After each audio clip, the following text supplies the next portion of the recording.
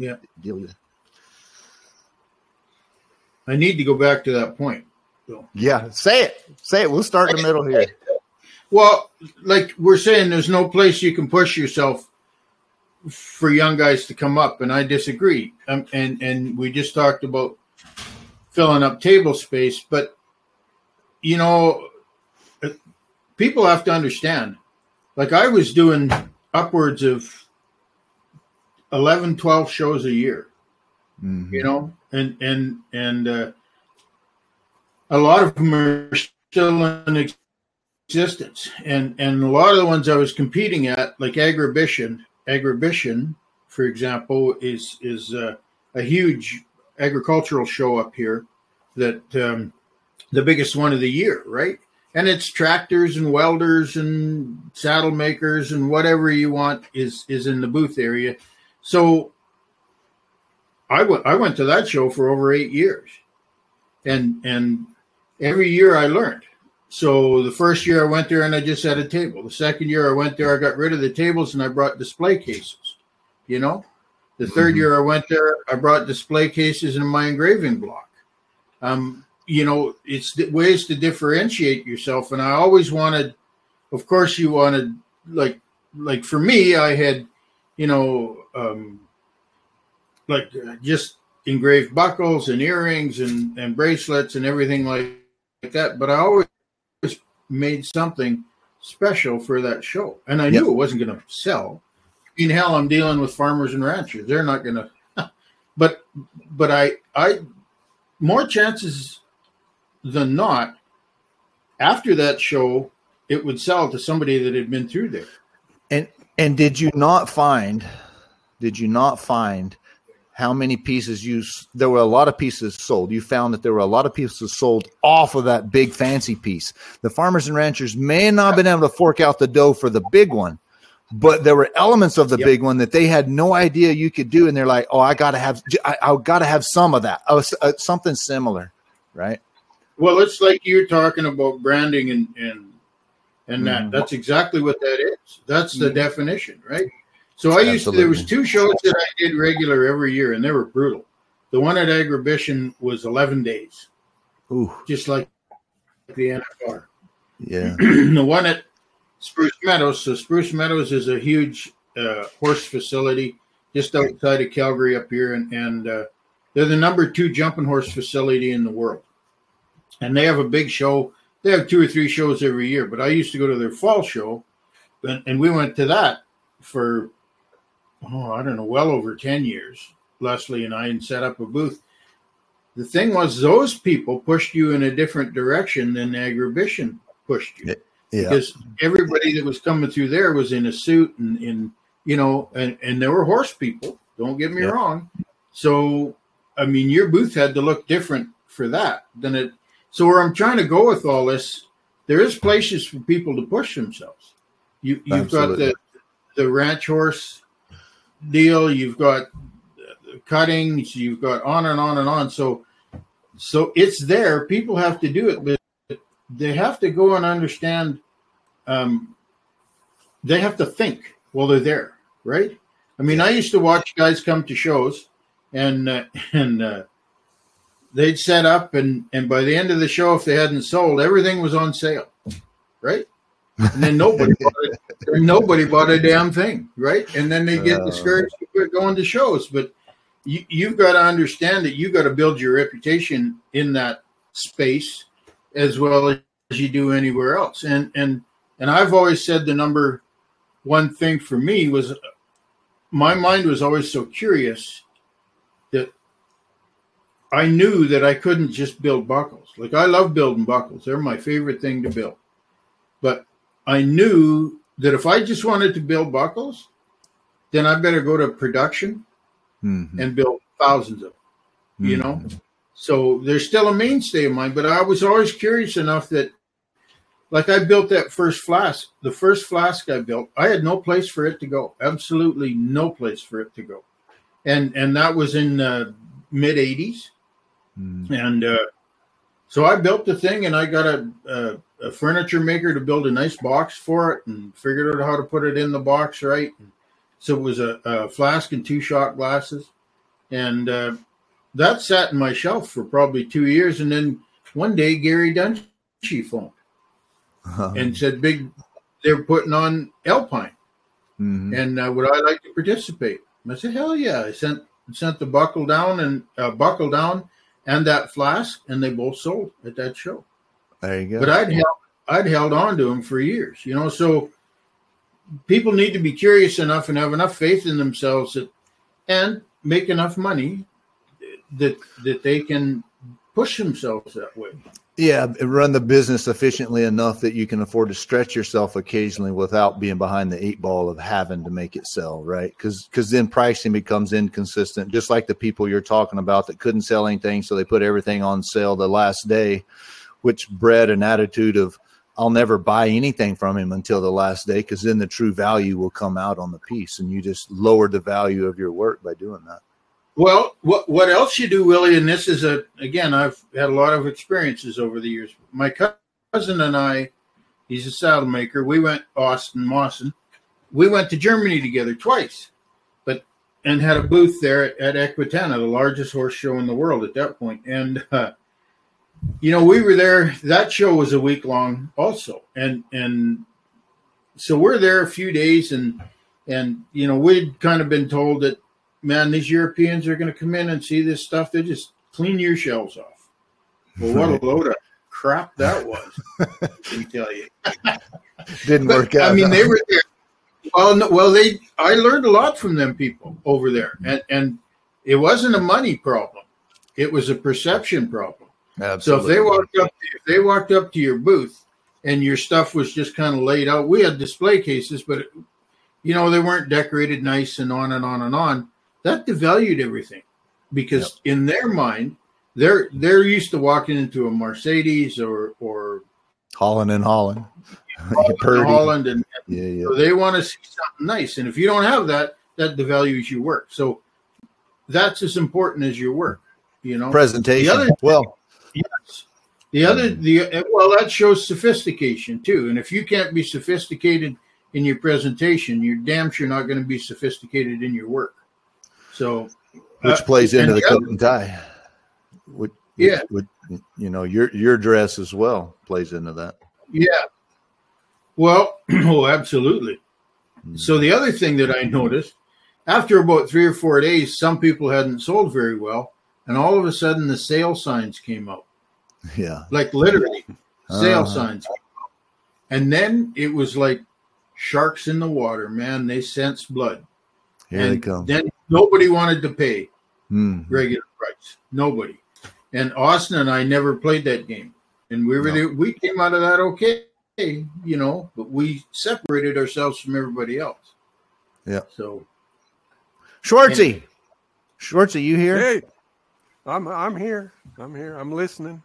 Wait, we got Scott Hardy on with us. Go figure. Right. He's preaching to us. I'm so proud.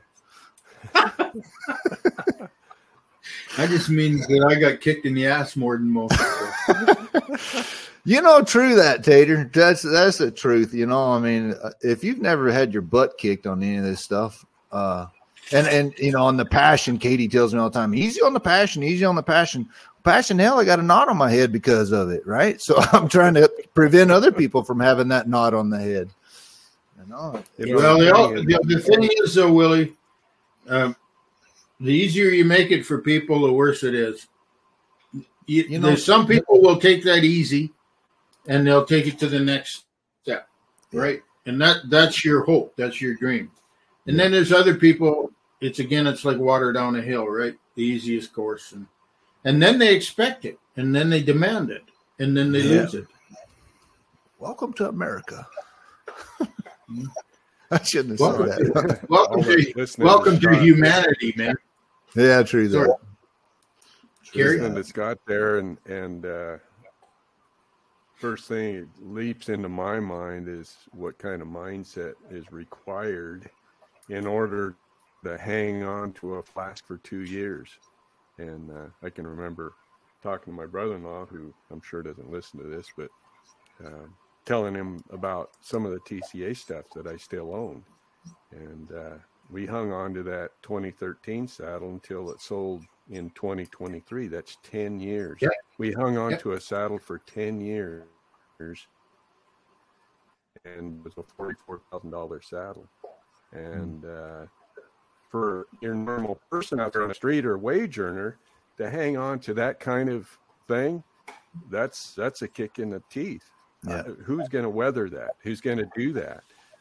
We do. So that it takes a certain mindset in order to take it on the chin and power through it, find a way through it, and eventually things do sell. So there's one question: did you sell it for more or the same price? What did you increase the value on it, or did you leave it the same? We sold it outside the show, so we got our commission that we would have had to pay otherwise, but we didn't sell it for more. No, you didn't sell it for more. So probably. Yeah, I was gonna say at my house with my own stuff. Maybe that's why I have a small collection started. But as my value increases year to year, then the value of those unsold pieces increases as well, and so I increase the value as progressively. So there's two ways to look. Sorry, Willie. There's two ways to look at that. That's very unusual for me to interrupt.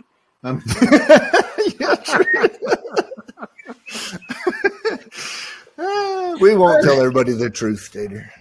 Yeah. Number one is I always remember Mark Dahl saying his unsold items, he looks at those as a savings account. Yep. For years to come. So I guess that's a mentality you have to have. And the other mentality that I've never been short on is what Willie's talking about, and that's you talked about earlier, and that's passion, right? Mm-hmm. And I didn't. If you want to be safe, let me put it this way: if you want to be safe, this is the wrong profession. You know, so go drive a mouthful there. Yeah, go drive your truck, go get a union job, go whatever. I say that when you do that, you're no safer than me, but in your mind you are. So if that's where you need to be, go. For me, I got in this because I wanted to create one-of-one items. You know, I'd done in the winters, I'd worked for my stepfather in the machine shop and did thousands of parts a day, thousands of the same parts, you know, and I didn't want to do that anymore, you know. So I'm in this to do one-of-a-kind items and to stretch myself.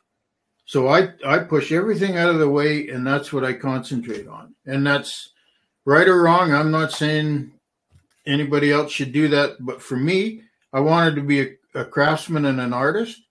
So the only way to do that is to push ahead, right? And if you want to, again, not to sound redundant, but if you want to get in this and you want to feel safe, well, you're in the wrong profession. So for me, when I get feeling, I can tell when I need to do something outside my scope,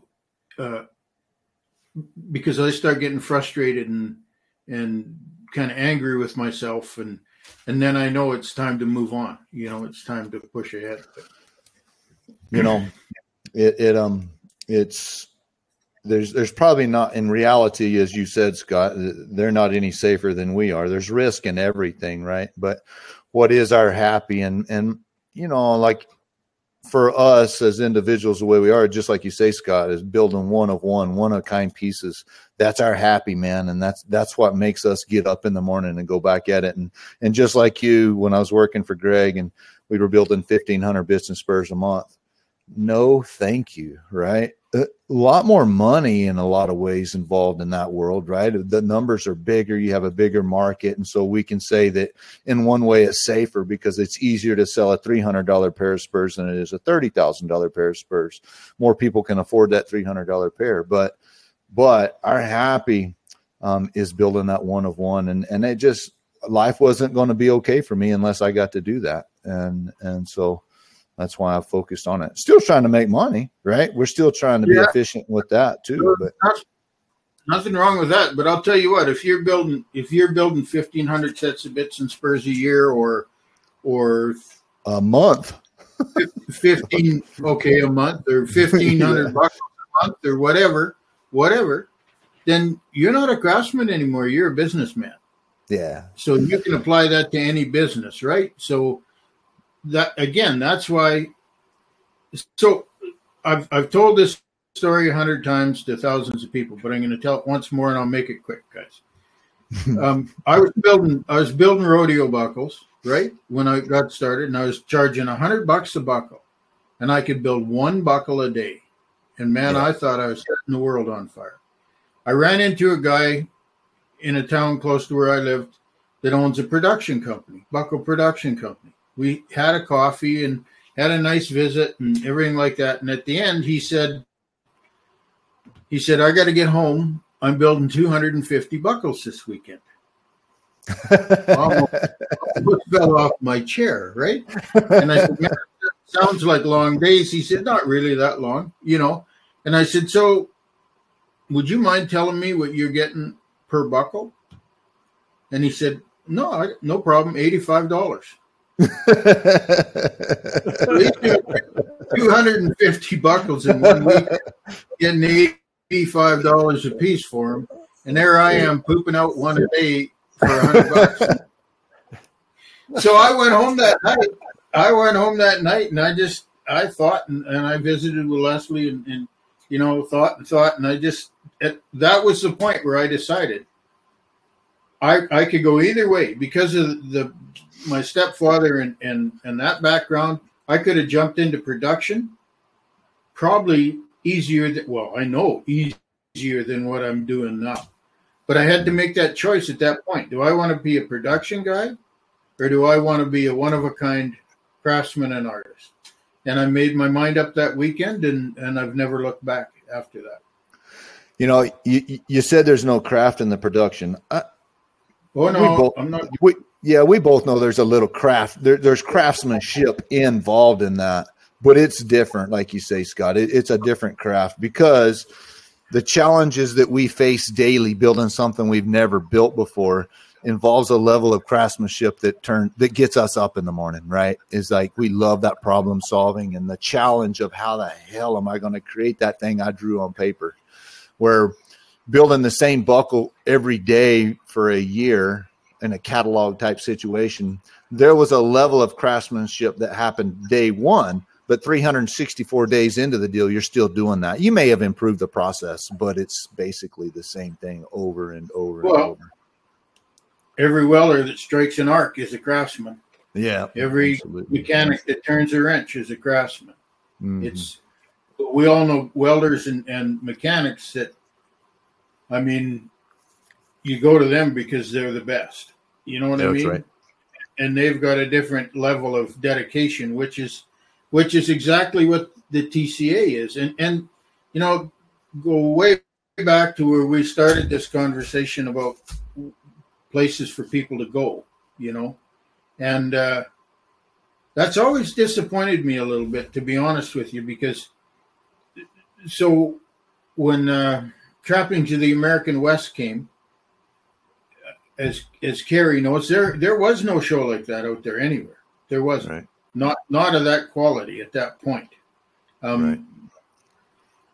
And I didn't have a chance in hell of getting into that show at that point. But me and three other guys jumped in a car and we drove 26 hours to that show. And I walked in those doors and it forever changed my life. Yep. That was the perception, as Cary knows, that was the inspiration for the TCA annual exhibition and sale. Yep. Right there. So that we could, we always felt there would be as many craftsmen there as buyers, sure. And that we could touch a lot of lives through that show. And I've been a little disappointed over the years, that, and you see some young people that they'll come once or twice, and that's fantastic. It's a big stretch. But I've heard more, I can't afford to go there, or I can't afford this. And I just think, well, you just don't want it. Sorry. I wonder if the availability to see the work in the show has become too easy, so that we all three know that seeing it in pictures is one thing, but nothing compared to seeing it in real life. Right. And then And then there's one other element that to actually get the opportunity to hold it and to feel the craftsmanship that went into something is for me a whole nother level too. But being able to see it all online has made it difficult. I think has made it easier for people not to come, and put it that way. So I love to read biographies, right? About people that interest me. I love to read their biographies. And that's the same way I went to Trappings of the American West. That's where I met Al Pachetti. Oh, that's where I met. That's where I'd have great time to visit with Mark Dahl. Yeah. Great time to visit with Mark Drain. On and on and on. I went to meet those guys and get in their heads as much as I did to see the work, because they're building it. So I want to know how they think, you know? Yeah. So true that.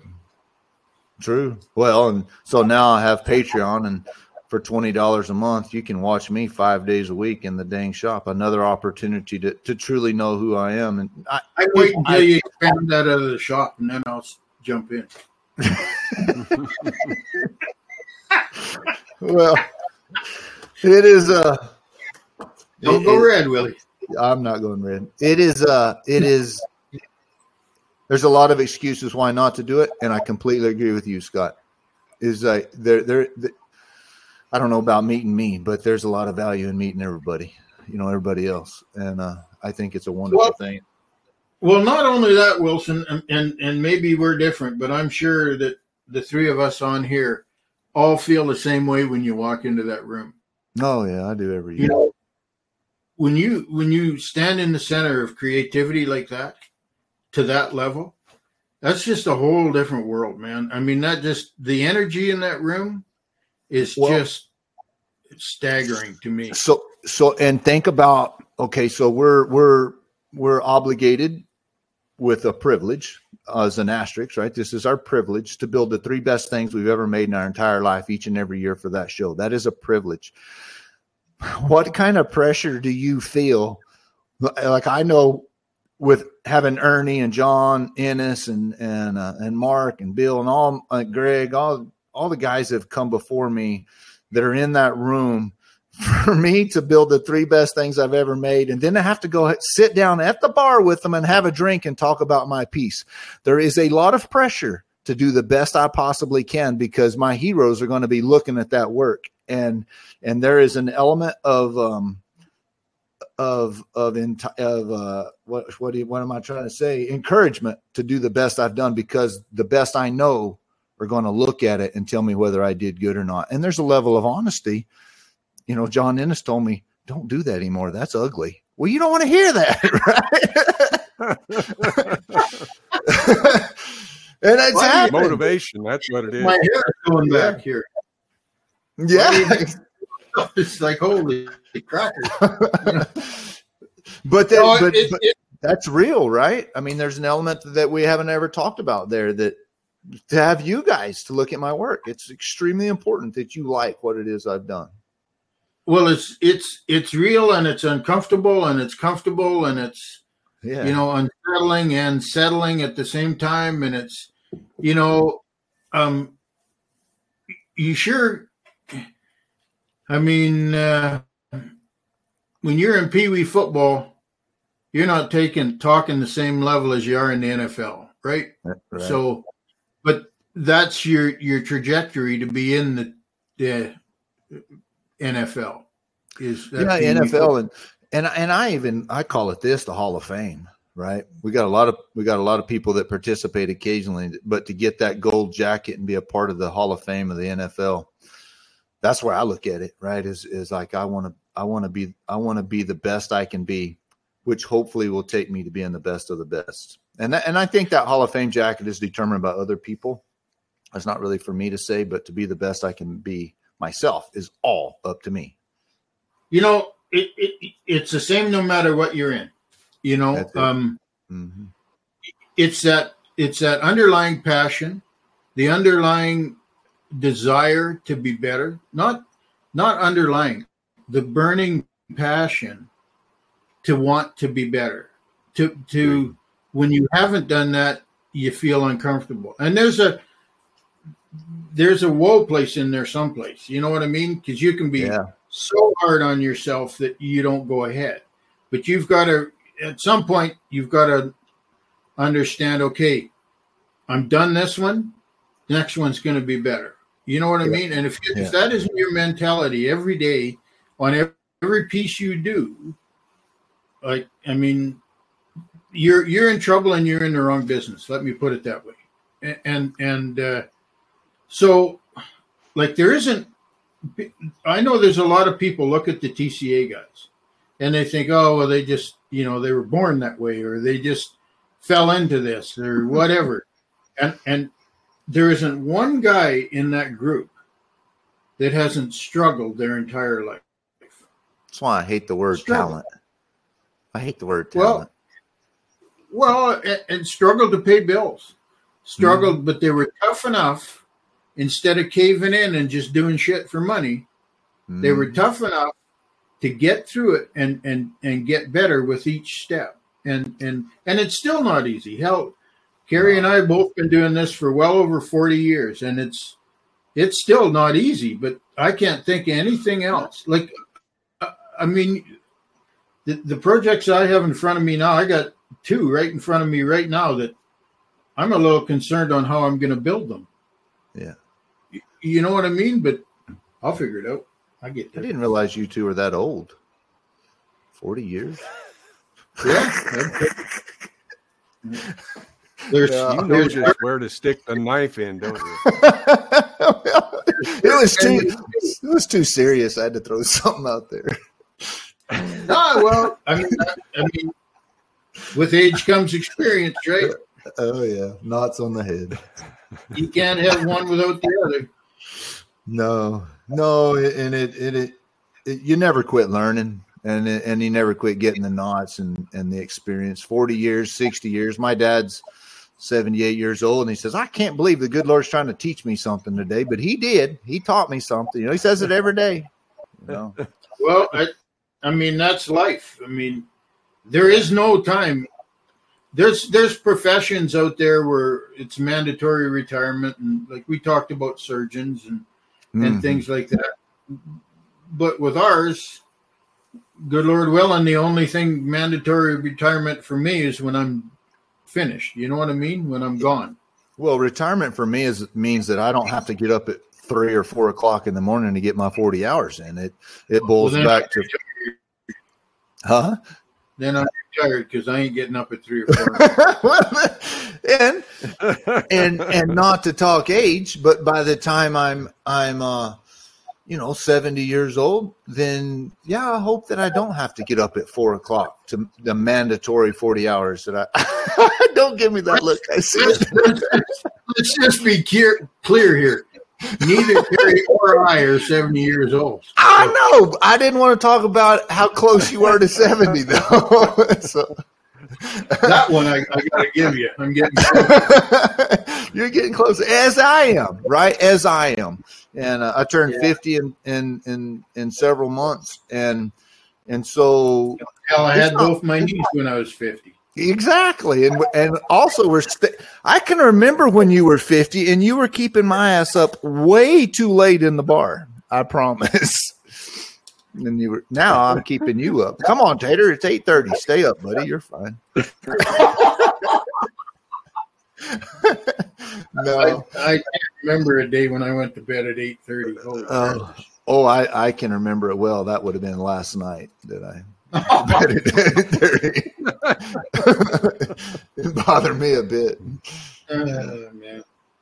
Well, I do, and to allude back to the energy of being around you guys, what a benefit it's going to be next week, next Tuesday. We're all going to get in the bar and have a drink and discuss the excitement that we're going to have the next 5 days. And gosh dang, I'm excited to see it. It's been a long time. I mean, I saw y'all in Colorado, but that's a long time ago, and I'm ready to be there.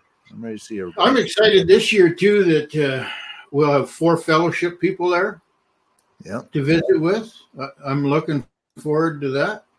And the people from Bo's workshop. I mean, all that stuff, it sounds crazy, but it's it's fun to visit with those people. It's fun to see where they're at. It's fun to do we not get a lot of energy off of like the fellowship type people who, man, they got a craving to be where we're at and be a part of who we are?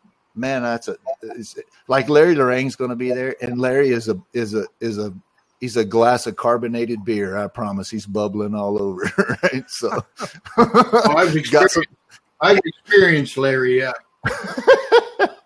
I can't. I enjoyed the heck out of him. I enjoyed the heck out of him.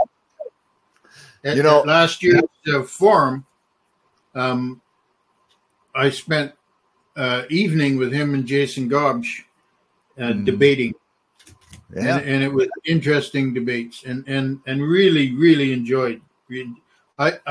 When somebody, I hope Larry's not listening because I don't want his head to get fat. But when somebody is thinking that hard, and he was very respectful in everything he said, but he pushed me at every point, And when he figured out he couldn't push me any further on this point, he went over here, and it was entertaining.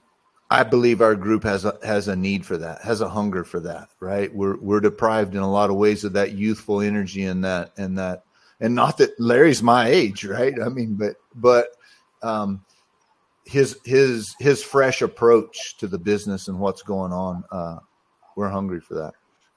Well, he's excited, right? And that's the big thing. Again, everything always goes back to passion. That's right. If you haven't got passion, you haven't got anything, whether it's in your profession or your marriage. You got to have passion.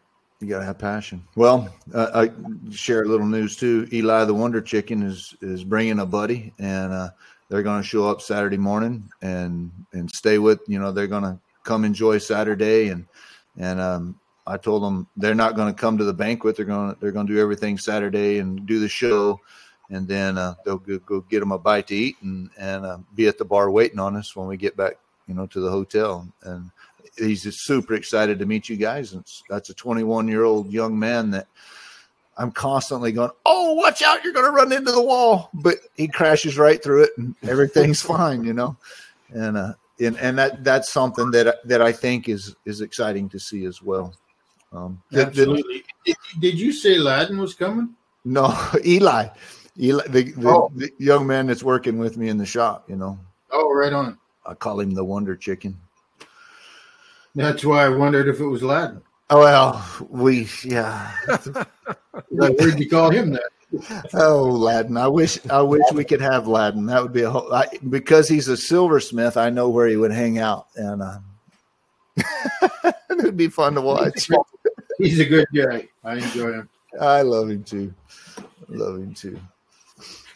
Well, it is good. Business. Well, Cary, you come up with a topic. You haven't got to talk, of course, because it's me and Scott on here, so you don't get to say nothing. Well, before we push the record button, we were talking about accountability, and that's been a thread that's been going through this whole conversation, hasn't it? Oh yeah. We're trying to hold ourselves accountable. We're trying to hold each other accountable. We're just by circumstances, just by having a drink in a bar with people who you respect at a very high level, both as people, as a person, as a human being, but as a craftsman who has all that passion that Scott is talking about. That when somebody shows up in our circle and they've got it, we can see that a mile away, because they birds of a feather, flock together. Yeah. And stuff. But it's all that accountability, that culture, shall we say, that culture of accountability that drives this whole thing. Isn't that? You were talking about billable hours per week. It's all accountability. There's just layers and layers of accountability, isn't there? Within ourselves, within our group, within our culture. Well, you've got to be able to harness that passion, make a living with it, and make a living.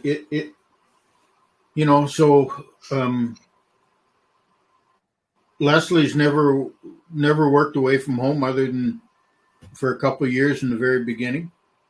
so it's been, and she helps me. Like, she doesn't help me in the shop, but helps me on the computer and Help the 100 other business. ways. Yeah. Yeah, 100 other ways. I mean, I don't even know how much money I have in the bank. I think I make $20 a week because that's what I get. No, I'm being a smart ass. But where I'm going with that is it's a lot to juggle, right? You've got to be smart enough, and Lord, I'm not saying I'm smart, but you've got to be smart enough and think ahead enough to understand that you've got to be able to push yourself. You've got to make a living. You've got to feed your family, and be true to yourself all at the same time. So it's a balancing act, and if you don't have passion, you're never going to jump into that. Like, Willie, you're talking about learning about doing the books properly and everything like that. Mm-hmm. You know, in the very beginning, if a guy thought like that, you wouldn't be doing this.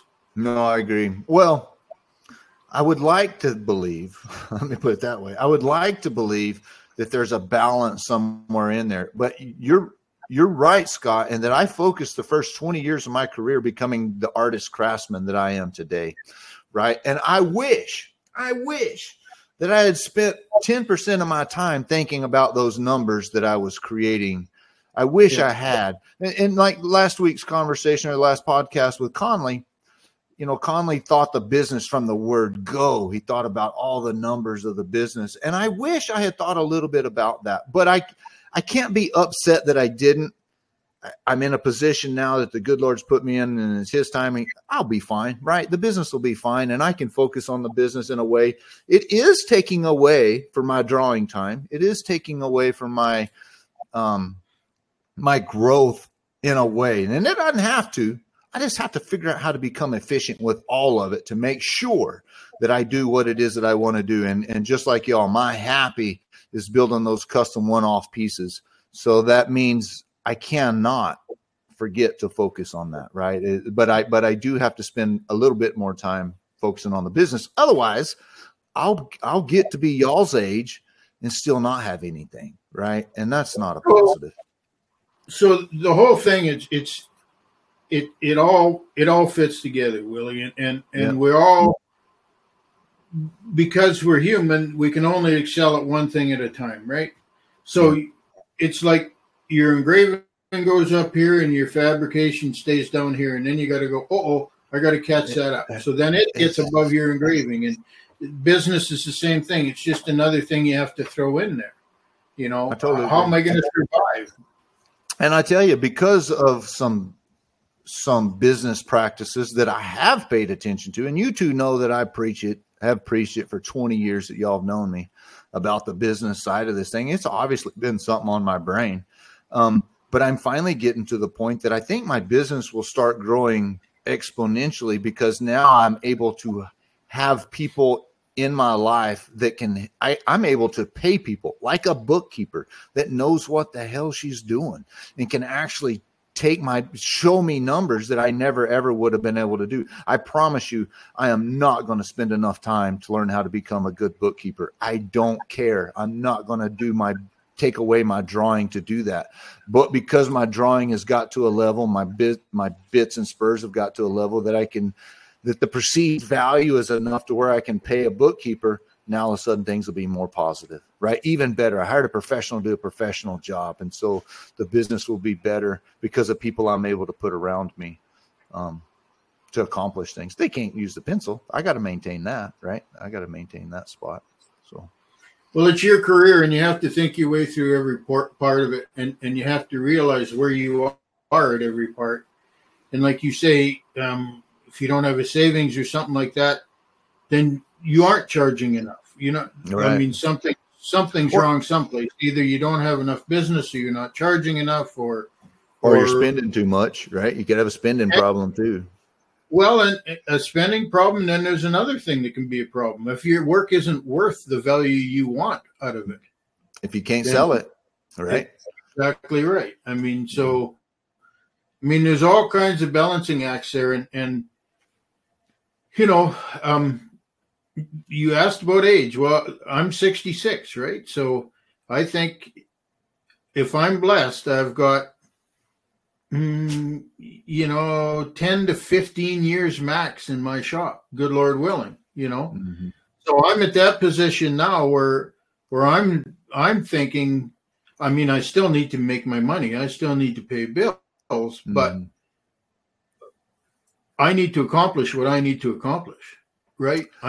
There's things I want to build. There's items I want to create that you know, that I just have to do. So that's where my head is now. And it's gone from, I don't know, it's gone from feeling like an obligation to, obligation's a bad word, but it's gone from feeling like you have to do it to I need to do it, which sounds the same, but it's different, right? And it's like I'm learning how to. I always enjoyed every piece I did, but now I'm enjoying them more. And I don't mean because I'm great or anything like that, but I'm enjoying it because I have a different aspect on it. I know I can still get better. And then when I work with people like Cary or John or any of the other guys in the group, I really relish that. I really enjoy that because it gives me a mind to play off of, and I'm there to augment what they're doing. And so how can I do that? It gives you it takes you, although you're in the shop, it takes you out of your zone for, work with that. Well, Pablo and the fireplace tool set this year, that's Pablo's fault. I've always wanted to do one, but I wouldn't do it, right? And not necessarily for the show, but I wanted to build one.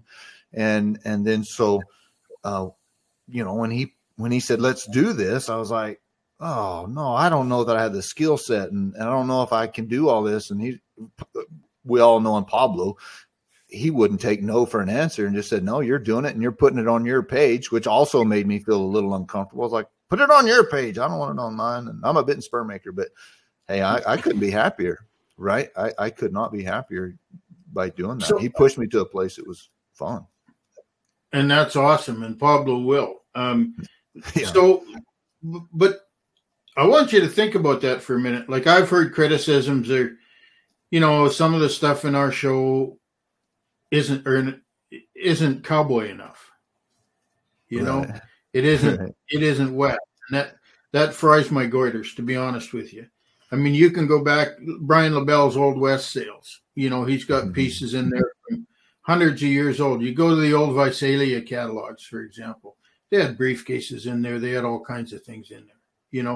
It's all been part of the West. And as I've told you guys 100 times before, for me, these accessory items or different items like that, that's a piece of the West that anybody can enjoy. Absolutely. And that brings people into our world. And it also gives people that are in our world another way to celebrate it. You know what I mean? Like that fireplace set, if I had a fireplace, I would love to have that set sitting there. You know what I mean? For sure. It just, how cowboy is that? Or the big old leather covered steer head, buffalo head that Troy did or Chuck did, and the trunk John did, and Cary's portfolios. I mean, you have one of those portfolios and you walk into a big old business meeting and slap that down on the table. They know who the hell you are, don't they? Yeah, absolutely. Well, and I think a lot. I think back to the John Wayne movies. A lot of the John Wayne movies when he was a cattle baron, like McClintock, and I mean, mahogany dining rooms and the elegance and the silverware and the butlers and all that did that. That's West, man. That's as West as it came. The West loves elegance too. So to have some like the wine boat, and that's I think that wouldn't fit in those scenarios.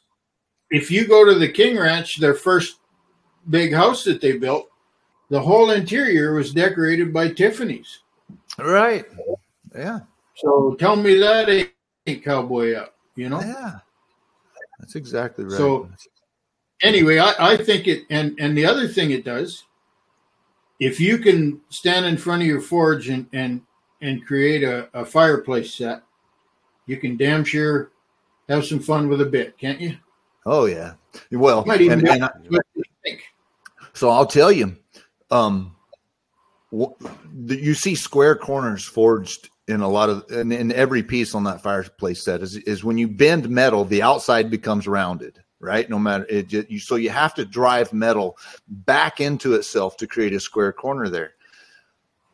There was a lot of learning, and that's one of the most difficult steps of blacksmithing principles that I've had to learn. Like, it's taking me a long time to do it.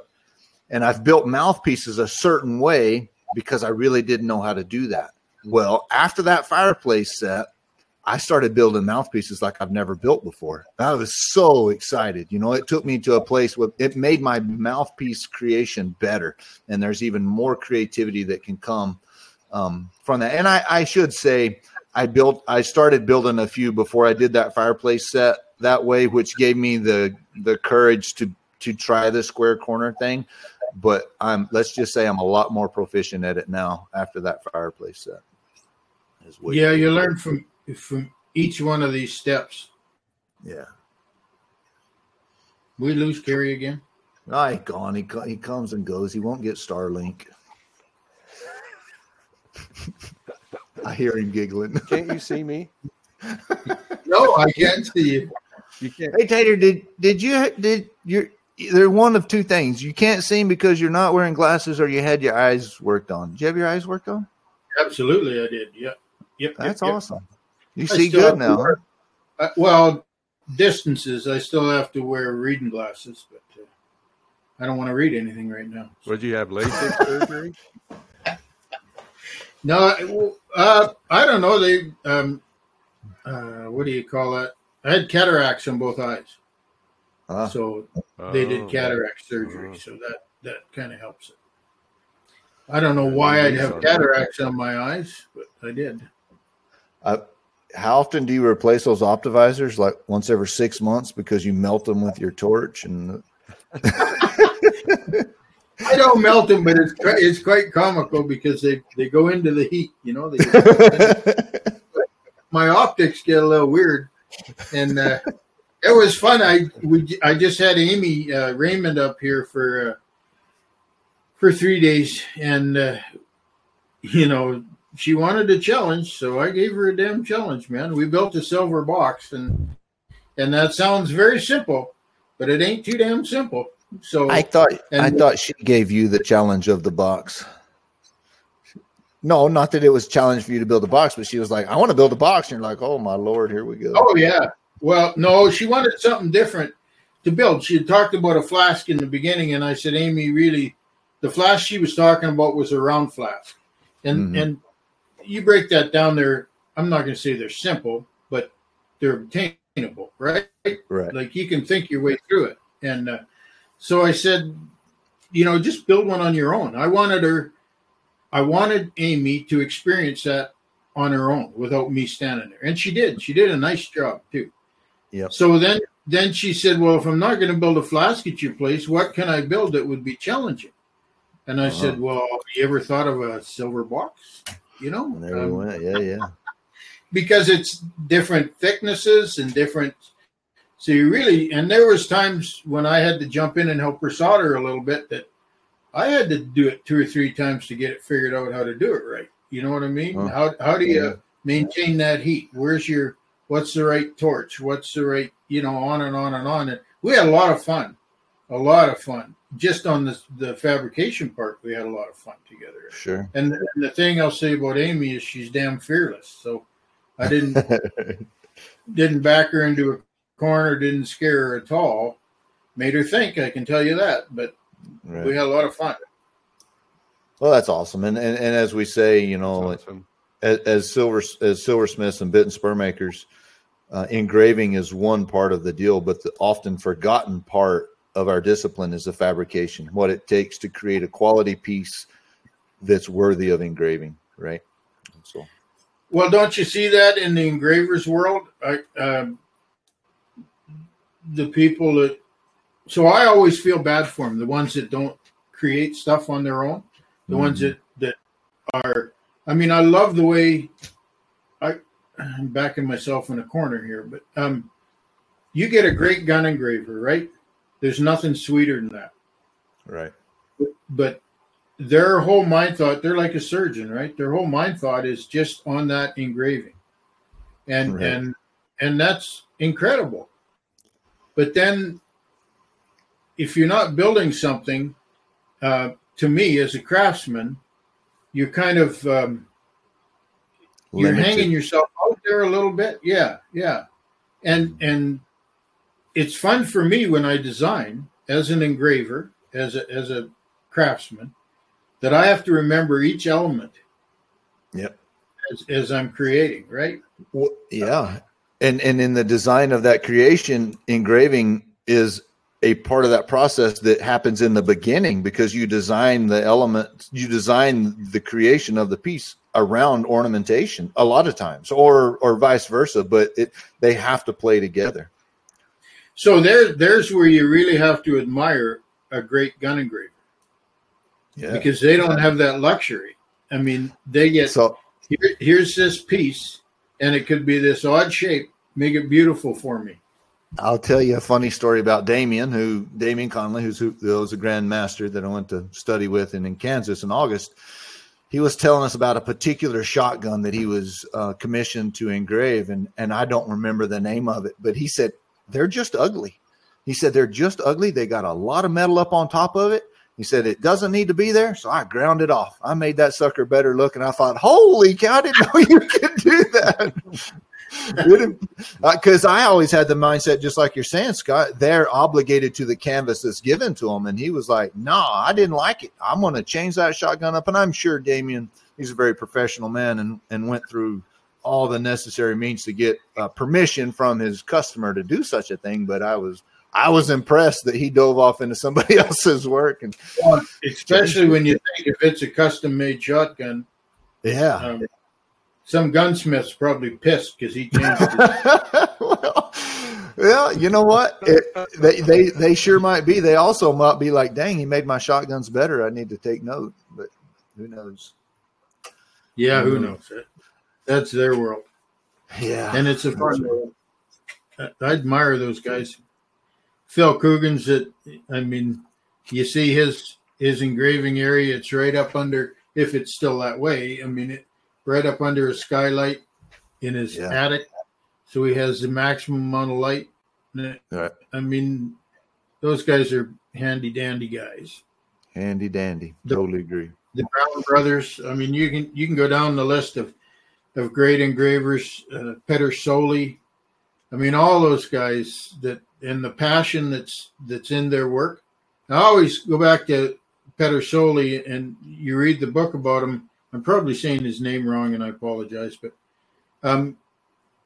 you read the book about him, and in school, his teachers said he was a good artist, and his parents should talk to the local gun engraver about him. Maybe that would be a good trade for him. So they talked to the gun engraver, and he says, yes, he can come. He can come in my shop for this many days, and then I'll tell you whether he's worthy or not. And he was in there probably just sweeping the floor and watching, whatever. He gets that done, and then the gun engraver goes to his parents and says, I like him. I like his talent. And I'm paraphrasing, obviously. I like his talent. So if you guys will guarantee me that he can live with you, you'll pay all his bills, and you will feed him, he can come be in my shop for the next 5 years. I didn't pay him a damn thing to be in there for 5 years. Oh, God, no. And the parents were excited because it was, I mean, it's cheaper than going to university, ain't it? Oh, yeah. And he learned a profession and became one of the greatest gun engravers in Italy, So it's just a different mindset, and that was on the parents and the child, right? So pretty cool. Yeah, it is cool. And that is taking me, like having Eli in the shop and working with me and all that. I used to not think there was a place for those people, like an employee or that type of individual in my shop, and having Eli and the benefits that he's created for me not my own work, right? He's not working on my work, but to take care of life in the shop. And actually there's things that can happen in my shop that make me money, right? And that teach him a skill set. There's a lot of value in that for young people. And I'm paying Eli. And I mean, he's not getting rich working for me, but he's going to leave me in some amount of time and go off on his own, which is what we're working together for, is to create a foundation below him that he can go make a living as a bit and spur maker. Well, I'm excited about doing some more of that in the future with other people after Eli moves on. I never thought that would be the case, but I am. Well, I was just saying to Leslie last night about Eli, what a blessed young man that he has this opportunity. But it works both ways. I mean, if he wasn't the individual he is, it wouldn't work. No. And I don't know. I'm looking forward to meeting him, but I've had apprentices in my shop that, Yeah, no. Yeah.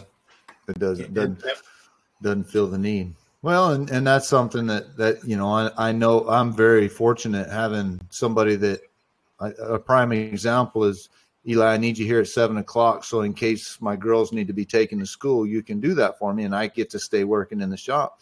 He's here at 5:30. Right. And you're like, good gosh, dude, you ain't got to get here an hour and a half early. He said, well, you're here. I want to see what I can do. Here he goes. Yeah. Not early or late. That's it. Well, so did you guys want to run a show or something like that? Hell yeah. Get it. Mr. Presidente. Let's hear it. Well, I'm waiting for Cary to reappear and tell me it's good. Oh, I'm here. Yeah, if we want to run through what we got coming up, of course, this is going to drop here on bright and early Monday morning and stuff. So it's TCAA week, and so what do we got on the schedule there? Well, see now the glasses came out, Cary. Look at it. So for us, of course, it starts Wednesday morning with meetings, right? We meet Wednesday and Thursday, which is going to be huge fun. And Bo's got his workshop going. I think it starts Tuesday and ends Thursday. Yeah, that'll be good. So Friday night is really for the public. It's the first big kick at the cat, and now I'll have PETA after me.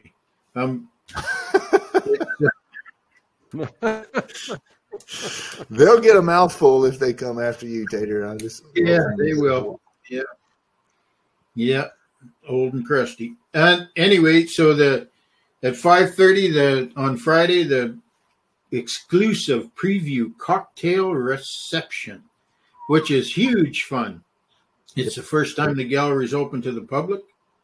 There's heavy hors d'oeuvres as always, and 2 bars and lots of people, and just an exciting night to open the gallery, and people get to mingle with the craftsmen and artists, and we're really relaxed because there's no possibility of anything selling, so our butts aren't drawn up tighter than Dickens. That's right.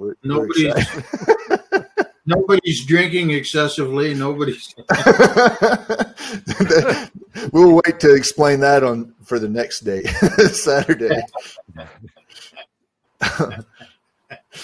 So that's it for Friday, 5:30, and it's over at 7:30.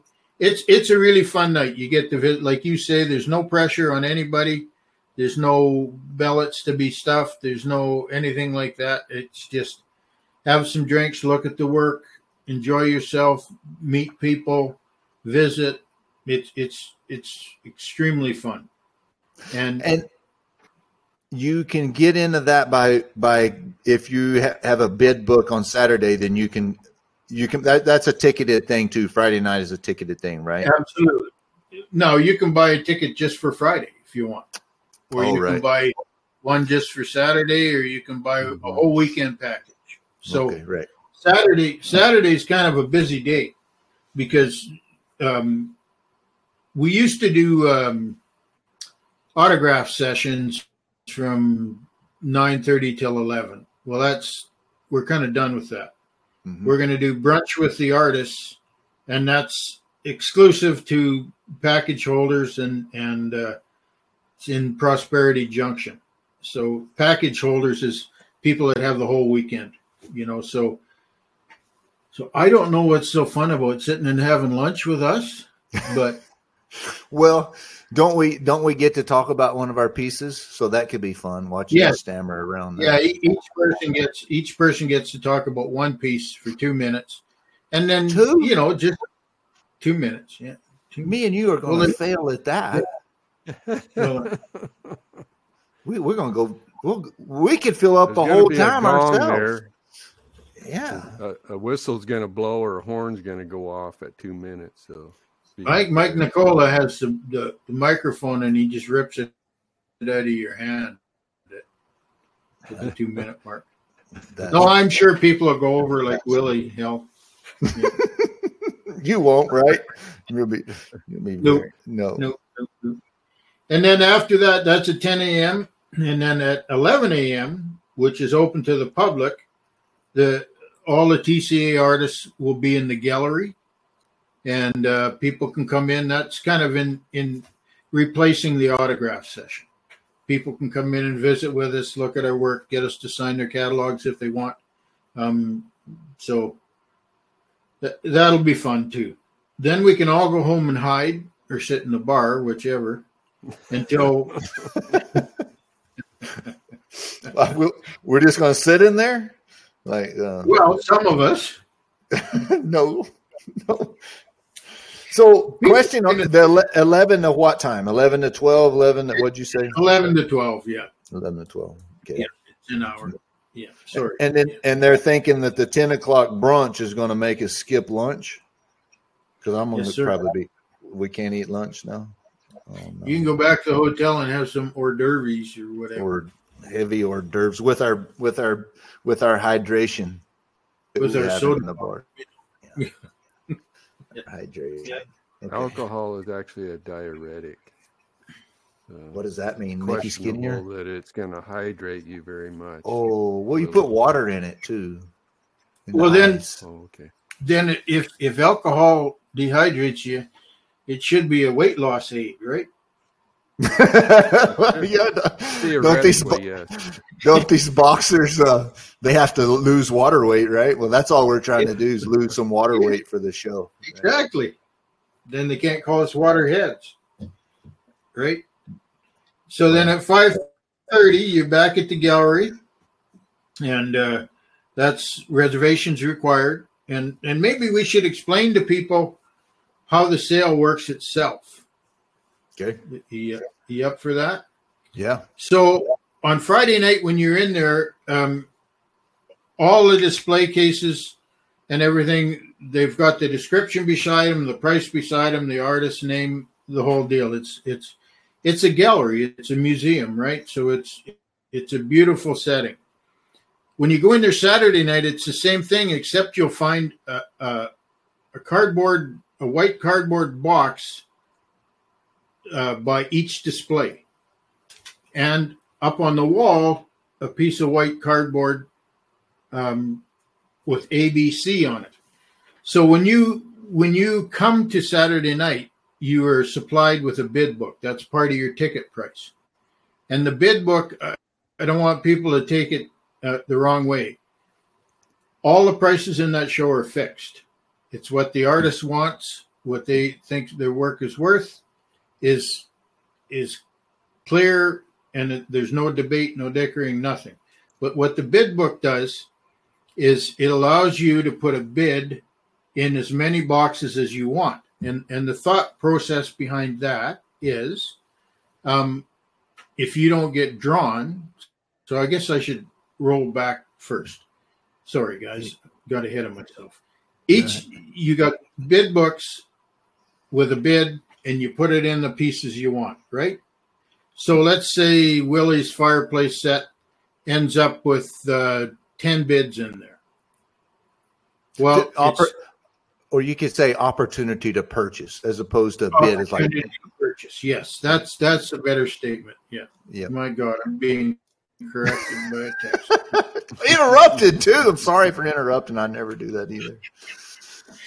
So anyway, then they draw it out. They stir it up, and they draw first name, and that goes up on the white cardboard I said on the wall under A, second name under B, third name under C.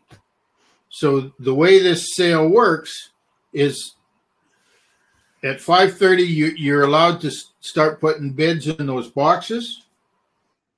At 6:30, they blow a horn off, and they take. Well, they don't blow a horn off a cow. They blow a horn, right? Yeah, sounds like one of those. Yeah. Yeah. Air horn is what they blow. That's when they draw the name. So from 6:30 to 6:50, whoever's the first person up there has the opportunity to say, you know what, I've been drawn on way more pieces than this, so I'm going to let this piece go, and I'm going to take that piece. So then it drops down to the second. First right of refusal. First right of refusal. Yeah. So that's at 6:50. Then at 7:10, the last horn goes off, and that means they're not those papers on the wall are done. Everything like that's done. And if you want to purchase something at that point, you just walk up to a docent or a museum staff and just say to him, "I'm interested in Cary's saddle." So third person will get at the end of the second horn, then the third person gets the opportunity. If there's no names on the pieces, if there's no names on the board, then if there's only one name on a board after that second horn, then anybody can buy at any point right there. Right. Absolutely. And it's set up that way just to be fair, so that it's not first past the post. So if I got there right at 5:30 and I walked in the gallery and I said I'll take Cary's saddle and the fireplace and Scott's flask and on, and then all those items are gone. This way, everybody that comes there between 5:30 and 6:30 has the exact same opportunity to own anything in that room. Right? I've been involved in other shows to where there were particular artists that were in high demand, and it was first come, first serve. And I saw three little old ladies get run smooth over one time because everybody was running to get that ticket, right? So you're right. It's high demand pieces, give everybody an opportunity for that high demand piece. And think of it this way: maybe some guy from California has been eyeballing that fireplace set or Cary's saddle for months off the internet, and he can't get there until 6. Right. Yep. So the guy at 5:30's got a bot. This guy's flying in from California. He's one mad smurf.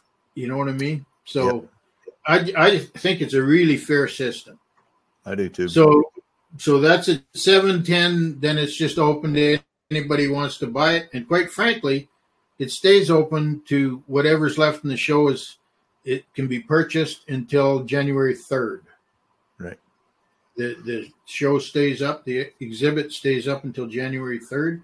And any time in that, if there's work available, you can purchase it through the museum. But after 7:10, we head over to the Annie Oakley Center, and we proceed with our banquet. And it's which a black tie. Yeah, Annie Oakley Center, just across the plaza. Yeah, I'm glad you're there to correct me, Willie, because I'm just adding information. I'm helping. No, I just leave things out. I didn't want a newbie thinking the Annie Oakley Center was across town or something. Exactly. It's just down the hall. Yeah. Take a compliment, Willie. I'm complimenting. Oh no, that's not normal. We can't start this week off with you complimenting me. I'll be totally uncomfortable with such a scenario. So it's a great, and it's a black tie banquet. It's supposed to celebrate Western. Not supposed to. It does celebrate Western craftsmanship, and for me, it's the best night of the year. It's just fun. By that time, you're either extremely happy or disappointed. None of that matters because you're there with your friends. Everybody's having a good time and a fantastic meal. Here's the museum deal. does an incredible job. Oh yeah, yeah. The greatest institute. Well, they don't cook it. The caterer cooks it. No. They do a great job of giving it to us, though. Well, and I got to tell you, we've all had our butt kicks that night, and we've all had sellouts, and it's something that it's real, but regardless of the results of the sale, it's an awesome experience. And I want to make clear to everybody, I've been in the group. This makes 20 years for me. Been in the group 20 years, and I only have 5 unsold pieces from those 20 years. So not very often have I completely sold out, but I only have 5 pieces left over. So it's not poverty if we don't sell. Things are fine. We come home, hold it for a year or two. Things happen. Again, like we talked about earlier, the fact that you got to push yourself to that level and participate in that evening is a pretty good. It's a pretty good reward in itself. Plus, you can take that piece home, and someday it'll sell. Yeah. So, or you can do like I gave the first unsold piece I ever had to my dad, right? And I that's the best money I ever spent giving him that piece. So yeah, isn't that fun? Wow. Yeah. So the evening's going to be really cool. I mean, we've got normal speakers. I'll, as the president, do a little talk. Mike Nicola talks as the chairman of the TCAA committee for the museum. He talks, and he's our host. We have David Sampson, who's one of our affiliates, but a man with a very interesting history, shall we say. I mean, he was in both Bush administrations. He's the head of the largest group of insurance companies in the world. This guy's he's a cowboy. He's got a nice little ranch in Texas. He loves the cowboy way of life. He's a very interesting man, and he's our keynote speaker this year. So I'm really excited to see what David has to tell us.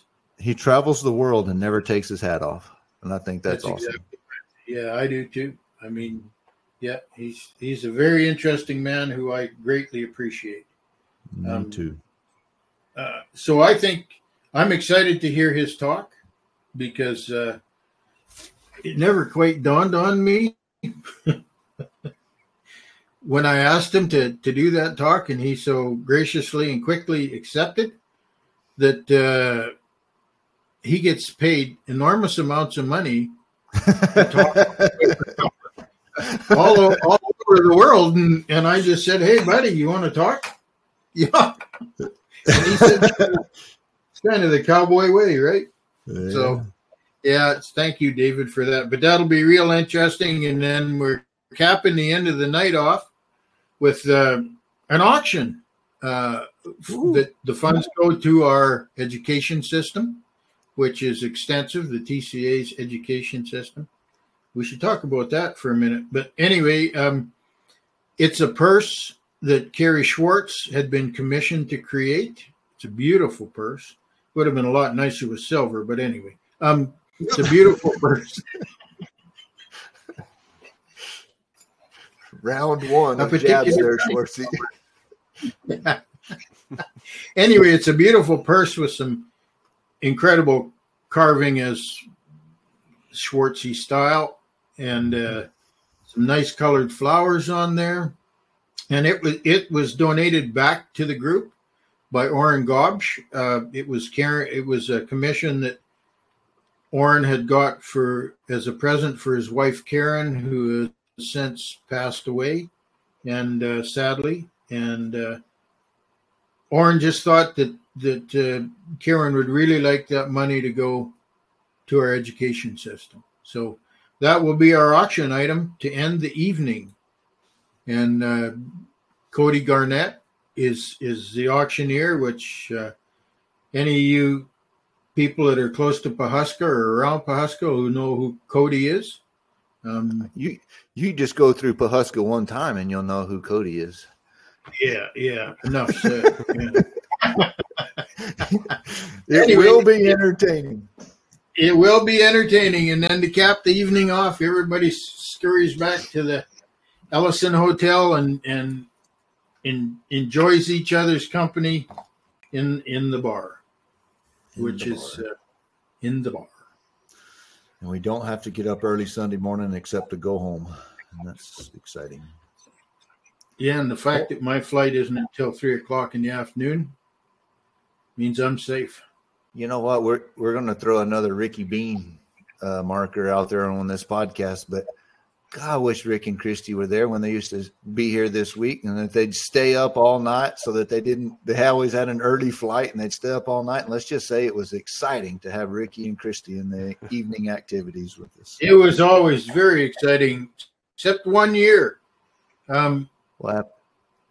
Well, everybody left downstairs and went up to their respective rooms and everything like that. And Leslie and I had just got up to the room and there was a knock on the door and it was Rick and Christy because their flight was 3 hours. So let's have a visit, you know. Oh, Lord. Those are great memories. Good people. Yeah, good people. Sure. One of the things we do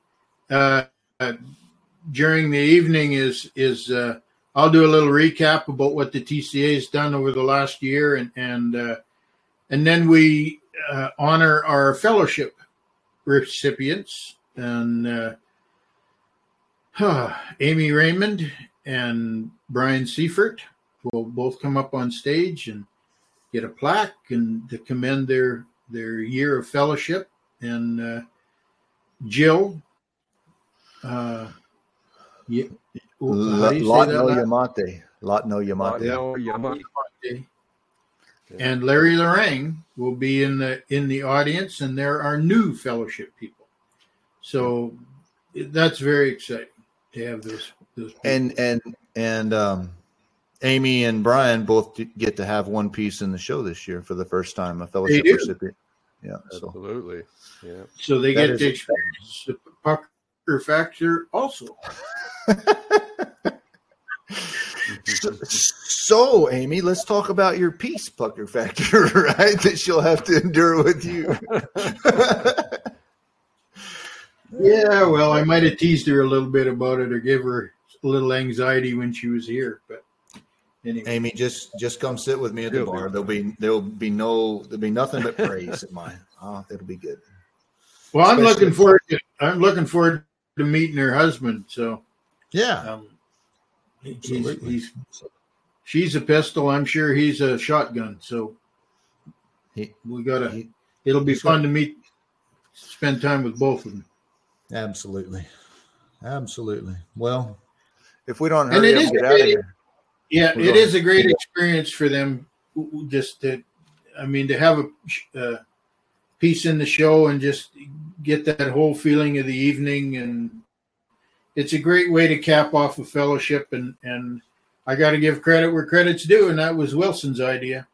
You brought it forth at the spring meeting, and everybody embraced it. So I think I just think it's a wonderful thing. I don't know if I need credit, but I do think it's a wonderful thing and a place for these people to experience what it is we do. And just like the conversation I had with our applicant next week, he thanked me for the opportunity to build the 3 best pieces he's ever made. And he now realizes what that opportunity is.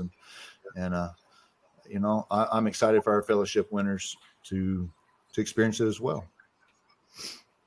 Because they too have made a large commitment over the last year of giving time away to come study with us. And now actually there's a little opportunity to get some of that back and monetarily by selling a piece to the greatest market of Western collectors that there are, right? I mean, we talk about the greatness of the artist in the room, but we also need to elaborate on the greatness of the collectors that are helping us do the things that we love to do. Without them, we couldn't do it. And that room is full of the absolute best collectors of Western culture. They are.